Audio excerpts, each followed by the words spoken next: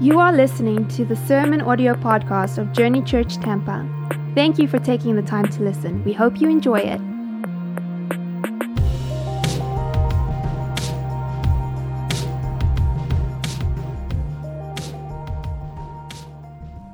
Perfect segue. Go ahead and open up your Bibles. Let's get into Luke chapter 7 because we're going to be talking about two irrefutable truths about our Father. And then we're going to talk about everybody's favorite topic, suffering. Is everybody ready? Is everybody ready? Suffering, okay? But here's the thing. I want it to be something that is full of joy in your life, okay? Full of joy. So Luke chapter 7, verse 28 through 35. Thank you for indulging me on that, guys. I just wanted to share my heart with you. I didn't want to have to do a podcast or something else on separate. Wanted to take a little bit of time this morning, so I've got about 15 to 20 minutes to get through this, and we're gonna try it. We're gonna try it, okay? So Luke chapter 7, 28 through 35, we're picking up where we were at last week, and it says this: I tell you, among those born of women, there is no one greater than John, and this is Jesus speaking. Yet the one who is least in the kingdom of God is greater than he. What a phenomenal, mind-blowing statement.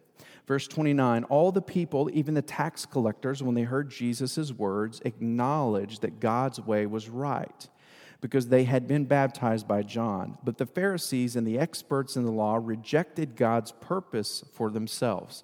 The Pharisees and the experts, what did they do? They rejected God's purpose for themselves because they had not been baptized by John. And then Jesus went on to say, to what then can I compare the people of this generation? What are they like? And they are like children sitting in the marketplace and calling out to each other. We played the pipe for you, and you did not dance. We sang a dirge, and you did not cry. For John the Baptist came neither eating bread nor drinking wine, and you say he has a demon.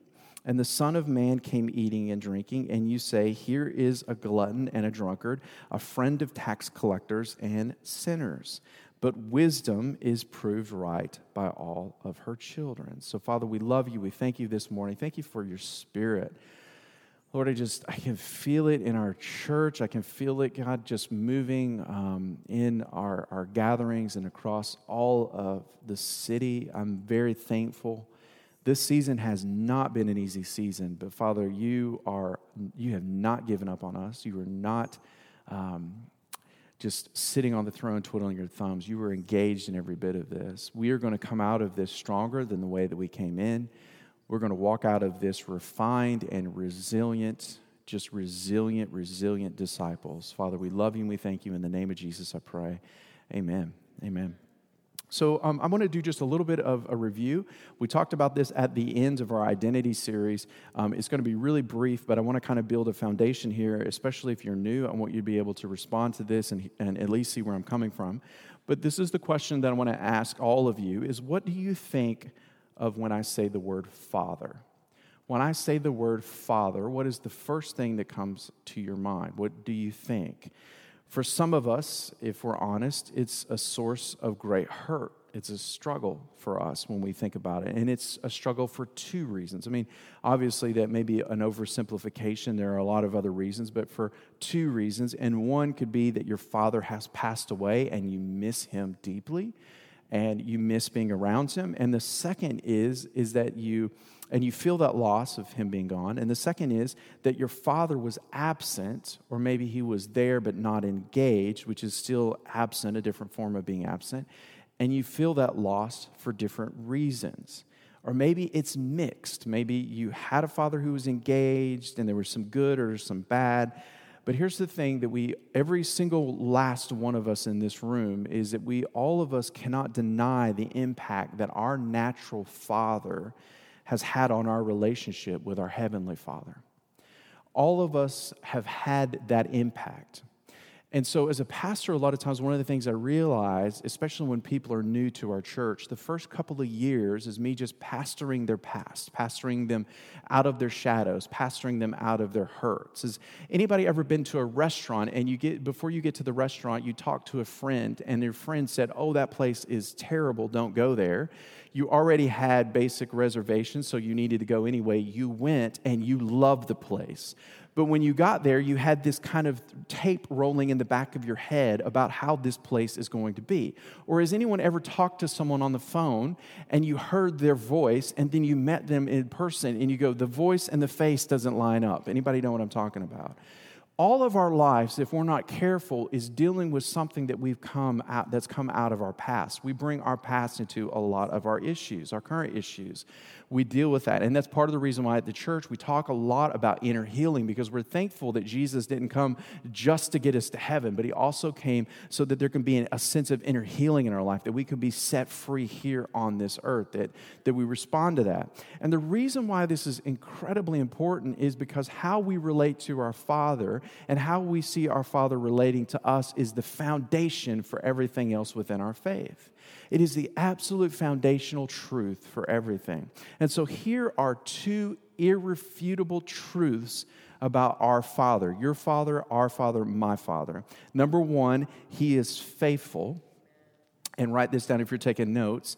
Even when we are faithless. How many are thankful for that? He is faithful even when we are faithful. 2 Timothy chapter 2, verses 11 through 13 says, here's a trustworthy saying, if we died with him, we will also live with him. If we endure, we will also reign with him. If we disown him, he will also disown us. And if we are faithless, he remains faithful, for he cannot disown himself. So this is a beautiful aspect of Jesus' character, the Father's character, God the Father. His character is that he is faithful even when we are faithless. Now, let me share something with you. The reason why that should bring you hope and the reason why that should be a foundational tenet of your faith is if you go this entire week, and I'm not suggesting this by no means, but you go this entire week without following, serving, loving, praying, doing any of those things, guess what? God is still there at the end of the week ready to sit with you. He's still faithful even when we're faithless. And we have to work out some of that in our theology because we think that it's up to us a lot of times when really it's up to him. And this is the second thing that's important is he is faithful. His faithfulness to us is a gift. Romans 4:4-5 in the Message says it like this. If you're a hard worker and you do a good job, you deserve your pay. How many enjoy your paycheck at the end of the week? Okay, just a few of you. If you don't enjoy your paycheck at the end of the week, I'll enjoy it for you. Okay, so if you're a hard worker and you do a good job, you deserve your pay. And we don't call your wages a gift. Now, could you imagine with me that your boss, you get done just tearing it up all week long, working as hard as you can, and then your boss comes to you, hands you your check, and says, here's your gift. Okay? You look at your boss and go, no, that's not how that works, but this is a transactional thing here, okay? I worked hard for you. Now, imagine if your boss walked up to you and gave you an extra amount of money. Now, that's a gift, okay? So a lot of times what we do when it comes to this, let me read this scripture. It says, but if you see that a good job or that a job is too big for you, that it's something only God can do, and you trust him to do it, you could never do it for yourself no matter how hard and long you worked. Well, that trusting him to do it is what gets you set right with God by God. It's a sheer gift. Okay, so we're in the faithful series, and in order to really understand what we mean by faithfulness, we have to understand that the reason why we are faithful is because our Father is first faithful to us. And when we are trying our hardest to be faithful, what we understand is that it is the Spirit of God, his grace over us. It is the Spirit of God. It is a gift that allows us to be faithful in return. It is his love for us that engages us. And so time and again in scriptures, you see Jesus have this boldness and confidence when he's dealing with these religious leaders, as you see here in this story, as we talked about in the story that we preached before this and the story before that. So many times do you see this combativeness that these men had with Jesus, but in the midst of that, what do you see him coming back with? He comes back with boldness and confidence, and this is the reason why. It is because he knew that he could trust his Father. He could trust the one that sent him. And why is this important? Is because if we really don't understand his faithfulness to us, we will not be faithful in giving our lives away for others. So if we trust that our God is faithful to us, then we can give our life away in our own faithfulness. We can trust that. J.I. Packer says it like this, a great theologian, a great pastor who passed away a couple of days ago. He said, "There is no peace like the peace of those whose mind are possessed with full assurance that they have known God and God has known them, and that this relationship guarantees God's favor to them in this life through death and on forever." That He's faithful to us, that He ministers to us.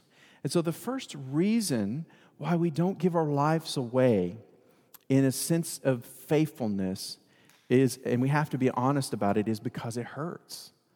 It hurts to deny ourselves and to give ourselves away. It hurts. It is sacrificial in order to do that. Coming to church is easy. Joining a live stream is easy. But surrendering our lives and giving up something of our own and giving up and denying ourselves, that's hard.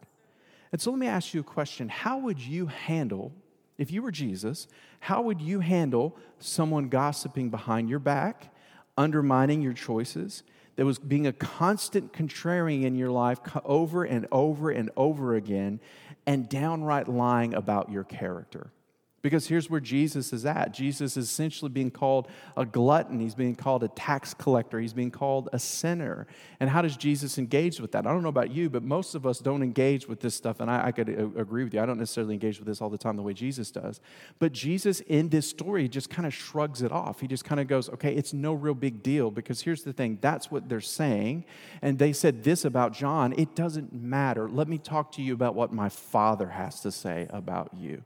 Let me say what my Father has to say about you. Luke chapter 6, verse 22 through 33 says this: "Count yourself blessed every time someone cuts you down or throws you out.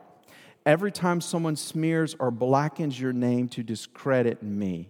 What it means is that the truth is too close for comfort and that the person is uncomfortable. You can be glad when that happens. Skip like a lamb. I didn't know that lambs skip. But he says, skip like a lamb. Anybody heard about goat yoga? Why are you guys are like all excited about it. You're like, yeah, I've like goat yoga. I watched the video the other day because I had never really seen it, and these goats are running all over the place. And that's kind of why I imagine is like skipping like a lamb. He goes, skip like a lamb if you like. He said, for even though they don't like it, I do.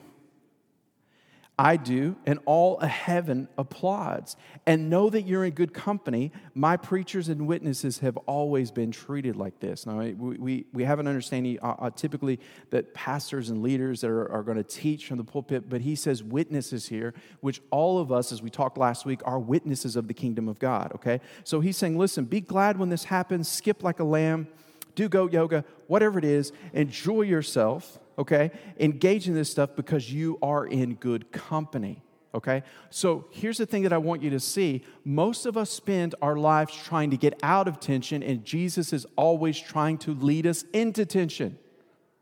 He's saying, listen, if you have had a family unfollow you because of something you stood for, you're in good company. If you've had friends mock you, you're in good company. If you've had people look at you and go, why are you going to church? You are in good company. You're in a company of host of people. And this is why the gathering, whether it digitally or live, is so important, because we are in the company of hosts. We are with holy people. There's something about raising our hands and worshiping together and being able to say, you know what? I've had a heck of a week, but I'm glad that I came in here and I can celebrate with people that have had a heck of a week too. And we can honor a God who is big and good and moves in our lives. And so Jesus, are you ready for this? Jesus wounds those whom he loves, and he uses those he wounds. It is grace. Okay? So here's the thing. I'm very thankful that Jesus is like this. Okay? Brennan Manning says it like this, that the unwounded life bears no resemblance to the rabbi. He's talking about Jesus. I love that. So are we followers of the rabbi? Are we followers of the way, the teacher of the teaching Jesus? Okay, the second thing is I want you to see is this is Henry Newman, and he wrote this in the book called Wounded Healer. He said, the great illusion of leadership is to think that man can be led out of the desert by someone who has never been there. And then he goes on to say, Jesus was a revolutionary who did not become an extremist, since he did not offer an ideology, but he offered himself. So what you see is Jesus drawing men and women into him through his life. And so this is the reason why that most of us are not faithful to the call of God that he's placed over our lives, because we're not willing to go from here to here. And the way we go from here to here is to deny ourselves and give everything over to him. Father, take it all, every last bit of it. The second reason we don't give our lives away and why we're not faithful to the things that God has called us to is that we're trying to protect ourselves from suffering or from what is uncomfortable. What is your routine when you get home from work? What is most of your guys' routine? It's to go upstairs and to get out of your clothes and to do what? Get into pajamas or sweatpants or whatever it is. And Amy would agree with me. We love comfortability, and there's nothing wrong with that. But Jesus is always calling us forward. To move into Luke chapter 6, 24 through 25 a little, or Luke 6 a little further, in verse 24, 25, it says this, but it's trouble ahead if you think you have made it. Okay, now this is Jesus warning them, and he's basically doing the Sermon on the Mount. What you have is all you'll ever get, okay? And it's trouble ahead if you're satisfied with yourself. Yourself will never satisfy you for very long. And it's trouble ahead if you think life is all fun and games. There's suffering to be met, and you're going to meet it. Thanks, Jesus. Okay, so I want you to see something here. This is Jesus' inaugural address. This is him essentially launching his kingdom. He gathers everybody around, Sermon on the Mount, and what does he do? Hey guys, guess what? Suffering's going to find you. Okay? That's not the kind of political speech that you would engage with. I mean, you know what I'm talking about. Like, this is not a guy that I want to get excited about. But here's what we miss when we don't let Jesus have his way in our life, okay? And I'm going to bring this down for just a second. So we've heard about the anointing oil, all right? We've talked a lot about the anointing oil as a church, but we've never really went too deep into it. There's different ingredients, and I don't have the time to get into all of them. But there are two specific ingredients of the anointing oil that I want to talk to you about. And the anointing oil, even in our current church history, the sacrament of getting the elders together and praying over those who are sick, the Bible says, anoint those that are sick. You find that in the Old Testament, the anointing of the priest, when we anoint a new elder or a new leader, we believe that there's something specific about that. The Bible was very clear on how the anointing oil was supposed to be mixed, because every single thing, and if you go back in Deuteronomy and Numbers and Leviticus, there was a reason for everything within the house of God. There was not just a motivation of just let's get together and do whatever. As a matter of fact, when they would have services in the temple, they would practice the service from the very beginning to the very end. And it would be, let's just say that it was an hour and a half long service. If at 1 hour and 29 minutes they messed up, they would go back to the very beginning and practice the whole thing again to make sure that it was perfect. Why? Because they realized they weren't doing the service for themselves. Who were they doing it for? They were doing it for the king. That he was the audience. They believed that the Spirit of God was going to visit them. So the anointing oil, it would be no different for us to understand that the anointing oil had significance to it. As we've been sent out into this world, as Pastor Corey and the worship team prayed and worshiped over us, and we worshiped together, what did he say? God, anoint us. God, speak over us. When we come into the house of God, it's like getting filled with the anointing of God, or working over our lives, that we really receive that. Well, there's a couple of parts of the plants that I want to talk to you about, and the first one is the reed called calamus. And this ingredient literally means branch or reed, okay? And for those of you that study Scripture, you'll realize there's a lot of branch and reed references throughout Scripture. And here's the thing. This was a tall reed-like grass with hollow stems, okay?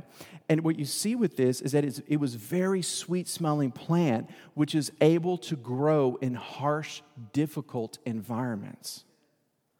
So one of the things that we ask for from the Holy Spirit is, Lord, make us like the calamus, that in these harsh seasons and environment that we're in, that we don't become more nasty, that we don't become more bitter, that we don't become more hateful, but Father, that we become more peaceful, we become more pliable, we become more anointed, we become more graceful, we become more kind than when we came in. And so Matthew 12 and 20, Jesus, this is speaking over Jesus, says, a bruised reed he will not break, and a smoldering wick he will not snuff out, till he has brought justice through victory. Okay, now hang in there with me.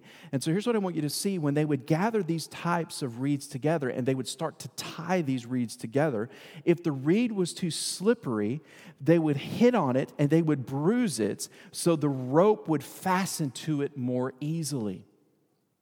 So they would start to hit this reed really, really hard. They would hammer it, and what would happen is the sliminess, the slickness of this reed would start to fall off, and the more that it was bruised, the more that it was hit upon, the more useful it would be in holding the boat together.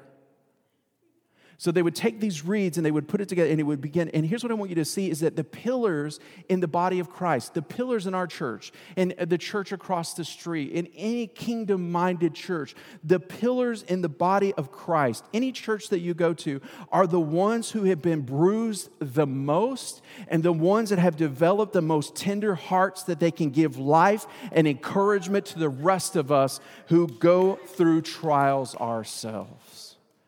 So when you say, man, Pastor, this pandemic has bruised me, guess what? You're more like Jesus. Some of you, he needed to knock that sliminess off of you.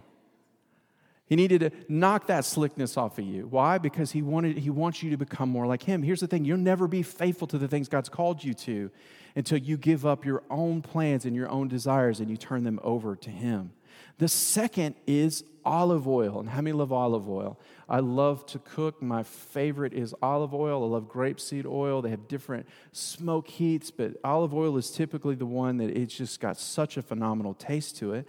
But what is significant about the olive oil is that the way you obtain the oil is by crushing and pressing the olive and squeezing the inside out of it. So its insides come out. I don't know about you, but anybody felt like that during this pandemic? Like I just went on Facebook and just threw up on everybody. Like everything on the inside just came out. I've been pressed here. Your marriage has been pressed. Your relationship has been pressed. Your purity has been pressed. Your finances have been pressed. But here's what I want you to see.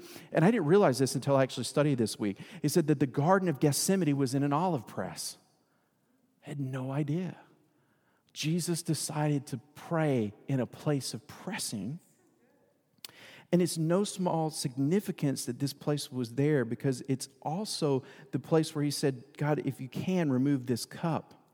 But before being arrested and sentenced to the cross, here's what I want you to see. The word olive literally means broken and contrite. So the next time you're cooking and you put olive oil in there, be like, Lord, just a simple prayer. Lord, help me to be broken and contrite. Don't let this food be broken and contrite, but Lord, let me be broken and contrite. So here's what I want you to see. And I love this quote, is that the church is not a select circle of the immaculate. How many are thankful for that? But a home where the outcast may come in. It is not a palace with gate attendants and challenging sentinels along the entranceways, holding off at arm's length the stranger, but rather a hospital where the brokenhearted may be healed and where all the weary and troubled may find rest and take counsel together. That's why David said, I was glad when they said unto me, let us go into the house of the Lord. Worship team, come and help me this morning. Elizabeth Elliot said this, we want to avoid suffering, death, sin, ashes. But we live in a world crushed, broken, and torn, a world God himself visited to redeem. We receive his poured out life and being allowed the high privilege of suffering with him. May then we pour ourselves out for others. May we pour ourselves out for others. So there are 4 things that happen when we are faithful to give our lives away. Are you ready for them? Number 1, our Father gives us more than we could have ever expected. Now that's how that ties in. Who's faithful? Our Father, right? So when we give our time, what does the Lord do? He pours out His time back into us. When we take care, and I've said this many times with my family, as I spent a lot of time with guys like Pastor Dan and Kyle and different men when they were younger. I got to spend a ton of time with these men and just work with them and engage with them. And as I've gotten older, these men have now turned and poured their life into my family. And that's how God's economy works, is there is a constant sense of God's grace working out. And so our Father gives us more than we could ever expect. Number 2, our time is increased and our paths are illuminated with peace. So when we give ourselves, our time is increased and our paths are illuminated with peace. We think if we hold back, if we don't give, that we're gonna receive, or if we don't attend, or if we don't have a hard conversation, or if we don't pour our lives out, that there's not going to be an increase. But how many are thankful that God increases us and He moves and ministers? Number 3, Jesus becomes our friend. He becomes our friend, and the world becomes our mission. You can't have it one or the other. And I've had people tell me all the time, man, I love the Lord, I love the Lord, I love the Lord. But here's the thing, if you love the Lord, you will love people. It is impossible to be able to do one or the other. It is impossible. You can love God and then you love people. And then the 4th thing is we smell like Him. We smell like Him. How many want to smell like Him? We smell like Him. When I was younger, I'd go mow the yard and I'd come in and I'd like grab the kids all sweaty, the girls especially, because the boys didn't really care, but the girls, I'd grab them. And Addison would look at me and she'd go, "You smelly, Dad. You smelly." I want to be smelly like Him. I want the anointing of God. I don't want people to be turned off because of my life, the way that I carry myself, the way that I talk. I want the Holy Spirit to rest upon our church and our church be a fragrance within this city that we can see people come and engage with. And guess what happens? We attract friends that like that smell. They smell like the people of God because the anointing of God is on them. Amen. Go ahead and stand with me this morning. We're gonna pray.